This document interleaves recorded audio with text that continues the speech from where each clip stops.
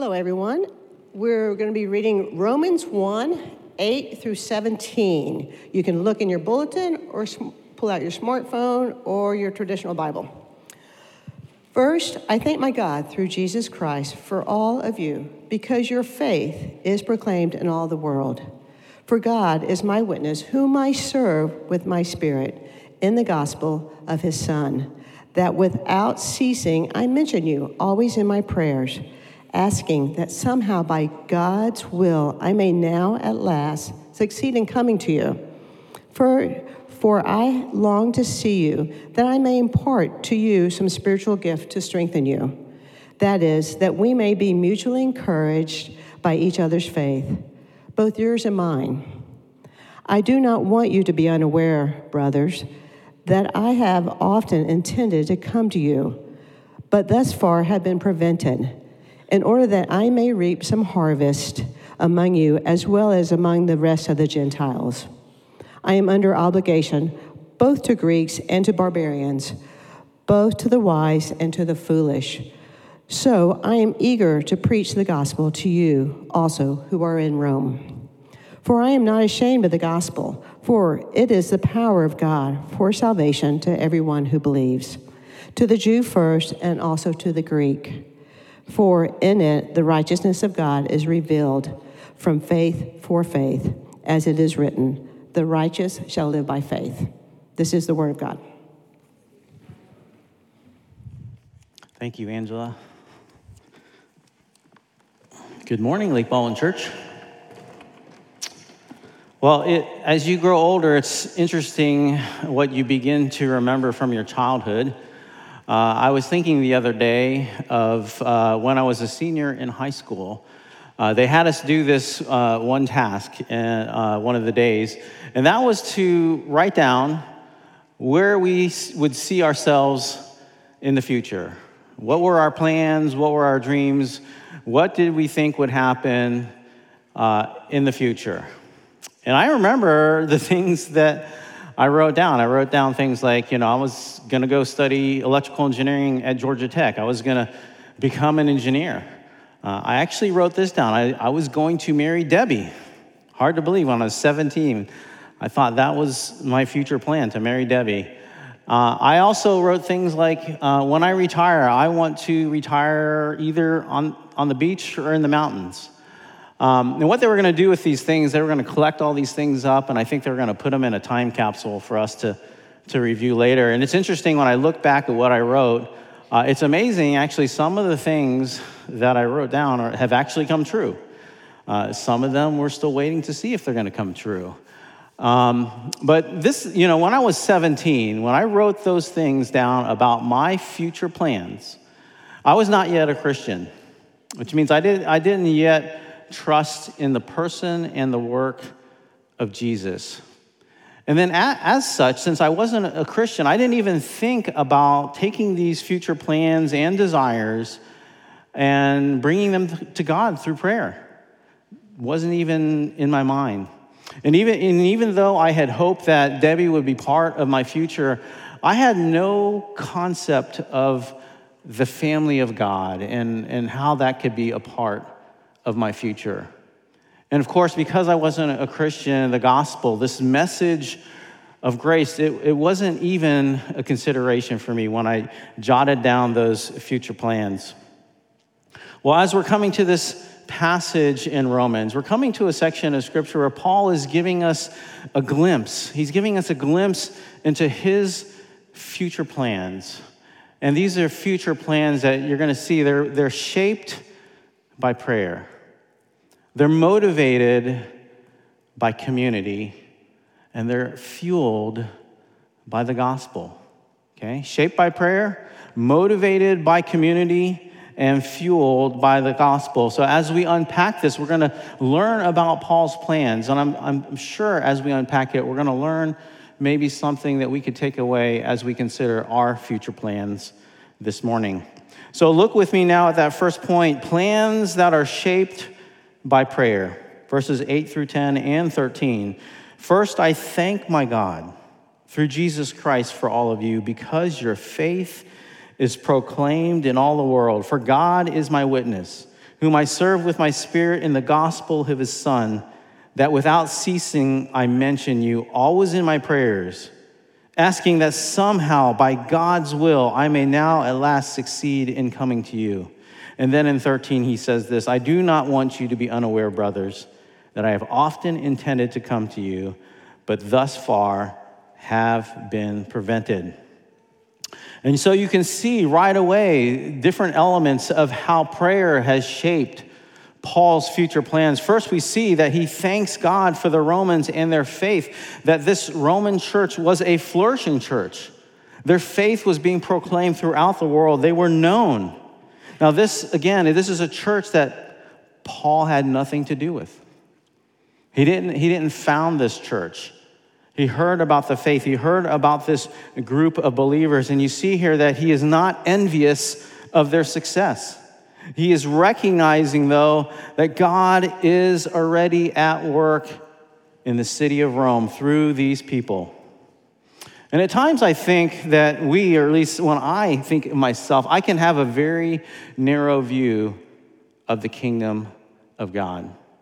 A small view of the kingdom of God. Sometimes I think that it is limited to what's going on here at Lake Baldwin Church, or maybe even in my own tribe or denomination, or even in America. But the kingdom of God is so much bigger than that. So much bigger. God is already at work in all places around planet Earth. And Paul knows that. He knows and he sees that God is at work in the church at Rome. He is not envious. When we see churches that are flourishing, that are preaching the gospel, we may see them in our neighborhood. We may see them right down the street. We shouldn't be envious. They're not our competition. No, they are not our competition. We should rejoice. We should cheer them on. We should give thanks. That's what Paul is doing. This is not his work. He's rejoicing. He's giving thanks to God. Secondly, his plans are shaped by prayer in that he expresses to God his deep desire. It says in verse 11 that he longed to see them. And maybe we may have forgotten this about praying, that we can actually pour out to God our longings and our desires. In fact, that's really a part of the relationship that we have with God. God wants the real you to show up, not some made-up version of yourself to present to him. He already knows what's going on right in your heart. He knows your desires. He knows your longings. Pour it out to God. That's what a real relationship looks like. Prayer is one of the fundamental primary ways that we express and live out our relationship with God so we can come to him with our desires. You know, Debbie and I, growing in our relationship, that's part of our relationship. We tell each other what's going on in our heart. And as you grow deeper in the Lord, that's what you're going to do. You're going to pour out your heart before him. You know, children, they do this really well, right? They don't pre-plan what they're going to say. They don't architect it. They don't think about wording it correctly. They just tell you that they're hungry. They tell you that they're thirsty. They tell you that they want to go to Disney World, and they don't hold back, right? That's what it's like. Unfortunately, when we grow up as adults in this world, we become more sophisticated. We become more put together. We become more planned as it comes to our relationship with God and what we present to him. And we feel like we have to have a certain posture towards God and presentation in what we bring him. No, God wants the real you to show up in relationship with him. Part of that is bringing your very desires to him. But nextly, when we see how prayer shapes it, we see that Paul brings these desires, but what does he do? He submits it to God's will and his providence in verse 10. Somehow, by God's will, I may now at least succeed in coming to you. Paul submits his desires to the will and the providence of God. God's will being primary, Paul's will being secondary.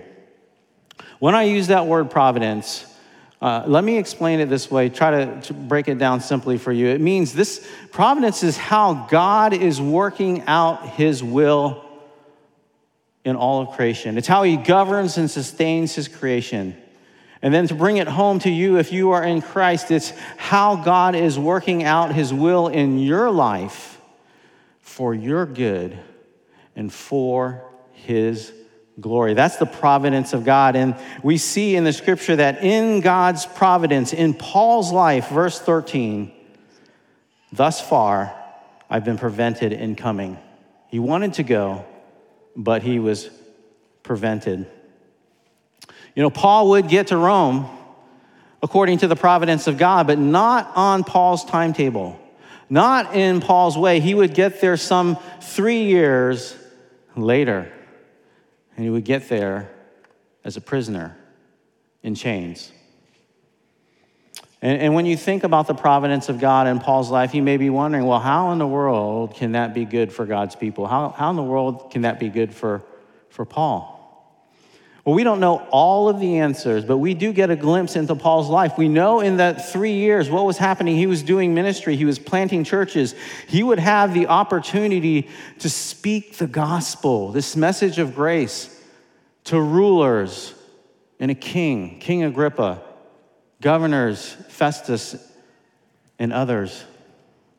And then when he got taken to Rome as a prisoner, what happened while he was there? Well, he wrote Ephesians, Philippians, Colossians, Philemon. Wonderful letters that today even we are benefiting from. God is working out his plan. That is his providence.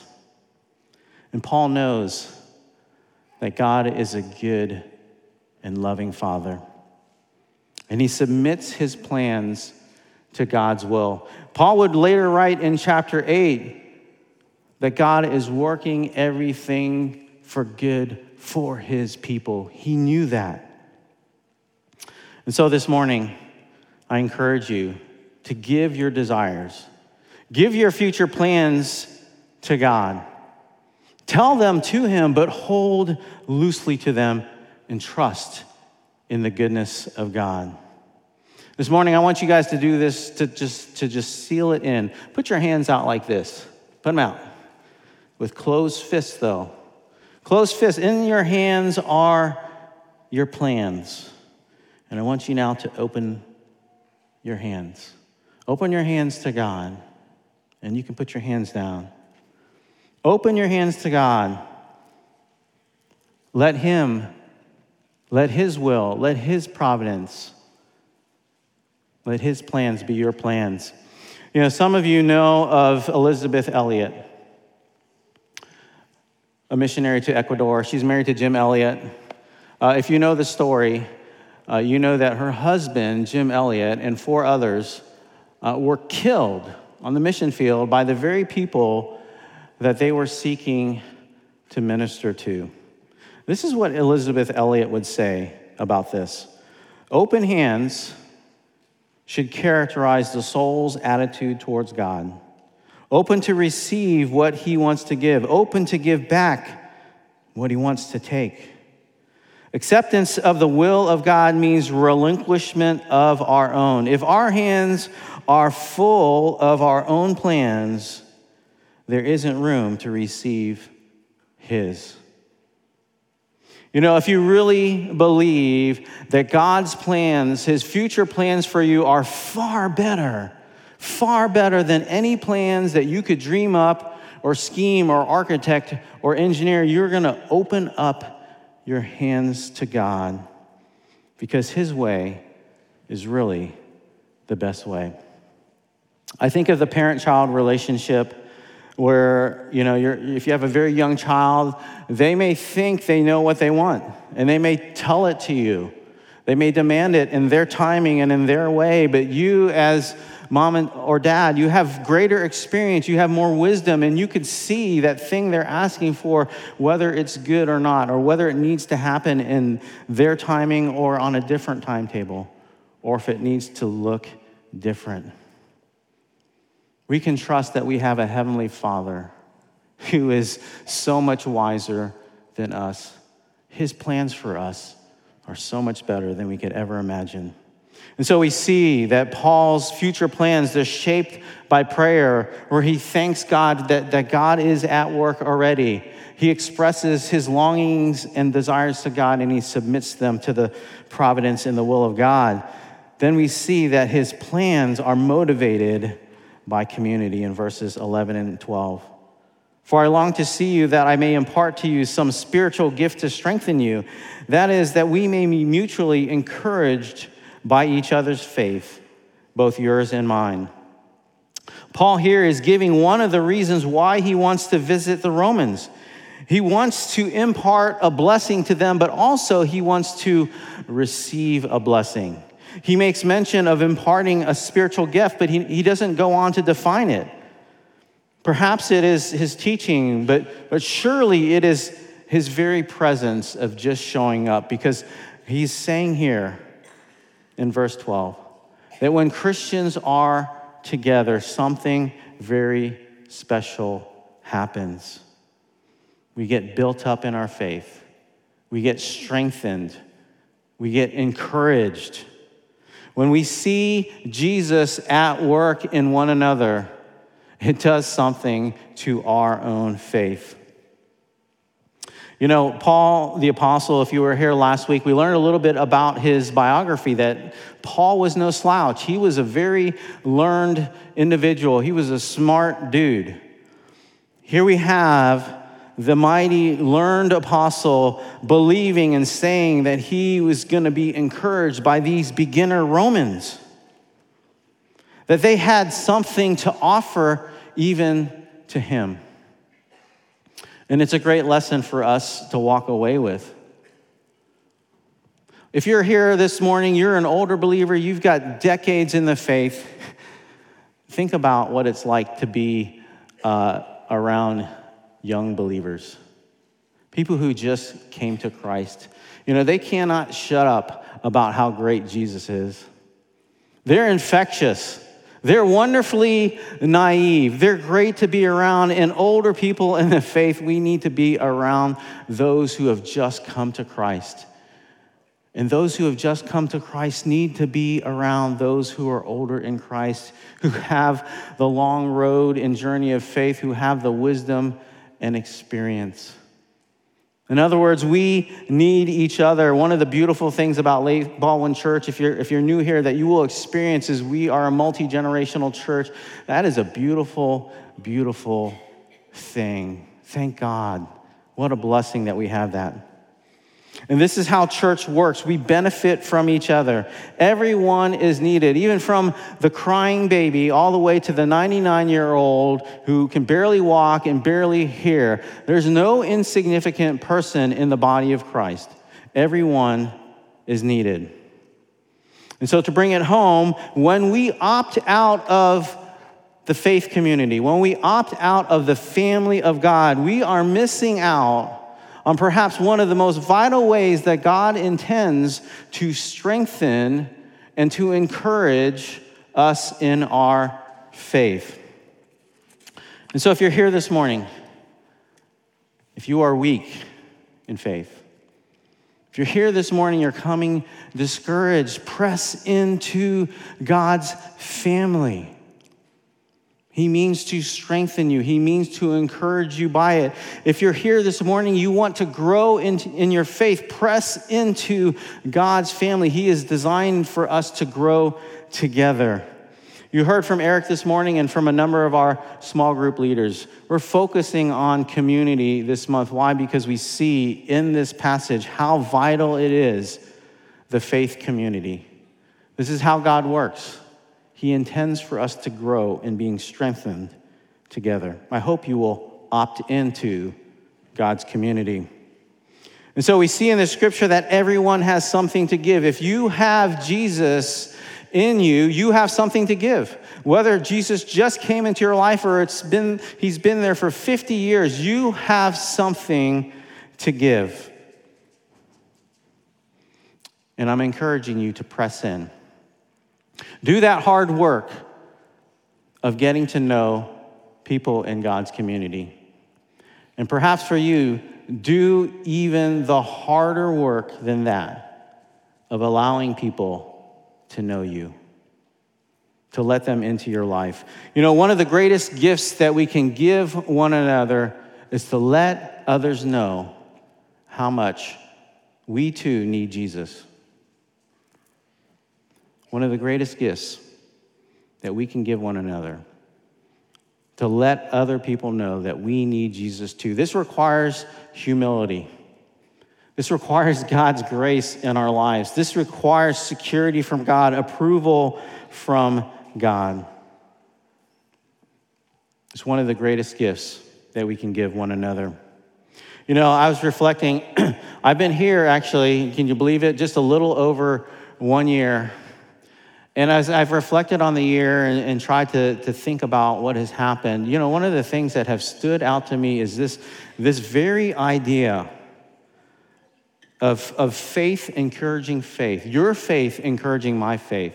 As I've had the privilege to get to know some of you and to hear your story, to see how God is working in your life, I see Jesus in you, and it encourages me. When times are good for you, and I see Jesus, it encourages you, even when, and probably especially when you're going through the hard times, especially when you are caught in sin, especially when you are stuck. And I see glimpses of Jesus. Yes, he has not left you. He's still at work. You know what? It encourages me. It strengthens me. So I look back on this entire year and I say, probably the greatest encouragement that I have received is seeing Jesus in you. It has strengthened my faith. It has caused me to love you more and has caused me to love God even more. So let me encourage you. Opt into God's community. Press into the people of God. And so Paul, when he considers his future plans, he opens his hands in prayer to God. He's motivated by the community of God's people. And then lastly, we see that his plans are fueled by the gospel in verses 15 through 17. He says, "So I am eager to preach the gospel to you also who are in Rome. For I am not ashamed of the gospel, for it is the power of God for salvation to everyone who believes, to the Jew first and also to the Greek. For in it the righteousness of God is revealed from faith for faith. As it is written, the righteous shall live by faith." The gospel is the fuel for Paul's future plans. It says in verse 15 that he was eager to preach to them. And you may be saying to yourself, oh, wait a second, hold the phone. Aren't we talking about this Roman church that in verse 8 it says that their faith is being proclaimed throughout the whole world? And Paul is saying that he wants to give them the gospel again. Why is that? Well, it's because we never outgrow the gospel. The gospel is for the found. You know, we don't receive the gospel and then go on to something more meatier. That meatier thing we go on to is growing deeper, sinking deeper in this message of grace, understanding the depth and the width and the height and the length of the love of God that he pours out on us in his son, Jesus. Our need for the gospel, it never dwindles. It never fades. And what is Paul saying when he wants to come to Rome and preach the gospel to them? He's saying he wants to give them more of Jesus. He wants to give them more of Jesus. That's exactly what they need. That's what we need this morning. We need more of Jesus in the message of the gospel. And why is that? Well, it's because the gospel, it's not just some tenets of truth or philosophy that you're supposed to try to understand or maybe embrace. It's not that. Scripture says it is the very power of God to save us. The message of grace, the gospel, this good news is the very power of God to save us and to give us new life, to take dead people and make us into a new creation. It's not just tenets of faith. It's not just assertions of truth. It is power to resurrect you. And it presupposes that we need resurrection. It presupposes that we need saving, that we even need a new life. And why do we need all this? Well, we need it because we have a broken relationship with God because of our sin. We have broken our relationship with God because we have broken his law. We have violated his character. And so our relationship is broken and we need to make it right. And so how do we make our relationship right with God? What can we do? This is the good news this morning. It has been done for us. You see, when you break a law, think about speeding, for example. If you speed and you get caught, you have to pay the penalty for that.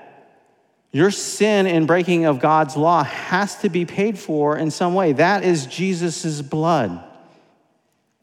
That is on one side. But on the other side, on the positive side, we not only have to not break the law, but we have to keep the law. We have to be keepers of the law too. That is Jesus' righteousness. That is Jesus' righteousness. His blood and righteousness. That's what we stand upon. And so we need to be righteous before God. How do we get this righteousness? How do we get this perfect record? When Martin Luther thought about the righteousness of God, when he was studying Romans and came to these verses, man, it plagued him. The righteousness of God, he was thinking this is God's righteous judgment. And when it says that the righteous shall live by faith, he thought that the faithful people of God would show themselves faithful. How? By becoming righteous, by doing righteous things. And then he would come to this verse 17, and it would tear him up. Why is that? Well, he tried to do righteousness. He tried to be righteous, and he failed over and over again. He knew that he was a sinner. And then one day God had mercy on him. This is what he says, "At last, by the mercy of God, I began to understand that the righteousness of God is that by which the righteous lives by a gift of faith." Gift of God, namely by faith. In other words, righteousness is not something you can achieve on your own. It's not something that you perform and do and get. Righteousness is something you receive like a gift. And it comes through faith in Jesus, the one who lived the perfect life for you, the one who perfectly obeyed God's law. When you receive Jesus by faith, you receive his perfect record. When you receive Jesus by faith, you are cleansed by his blood. You receive his perfect righteousness. What does that mean for us this morning? Well, our theme this year is rest for the weary. You're going to hear it unpacked in various ways in various sermons. When we hear the gospel like this, it can give you rest. It can give you rest. Why? Because the perfect life that you are trying to live has already been lived for you. It can give you rest so that you can cease from trying to earn your way to God by being a moral achiever, by keeping his laws. It can give you rest so that you can cease from trying to gain other people's approval, by performing, by being something. Or maybe this morning this describes you. It can give you rest in this way. You can cease from trying to prove to yourself that you are worth it, that you are significant, that you have to leave your mark in this world, that you have to leave a legacy by what you do. And if you're weary this morning from achieving, Jesus invites you to find your rest in him, to receive his perfect righteousness. Now, the other thing this morning I want you to take away and to think about, as we think about the gospel fueling future plans, is this question to you. How is the gospel fueling your future plans? Or is it fueling your future plans? Are you like me where the gospel had no part? Well, maybe you're here this morning and you're approaching retirement, or maybe you're in retirement. How does the gospel affect your future plans? Maybe it could affect your plans in this way, that you say, I'm going to have more time. I'm going to have more time on my hands, and I'm going to open up my life, my home, and I'm going to welcome people the way Jesus has welcomed me. I'm going to serve my neighbors. I'm going to serve my church in that way. Maybe you're right in the middle of your career. You're not close to retirement, and you're thinking about future plans, your career, and what's going to happen. May I submit to you, how can the gospel shape your future plans? Maybe it shapes it in this way, that you're going to live your life day by day in the gospel. You're going to do your work in such a way that it brings glory to God and it speaks of a God of grace. You're going to love your coworkers. You're going to serve them. You're going to see them succeed and love them with the gospel, both in deed and in word. Or maybe you're here this morning and you are in school.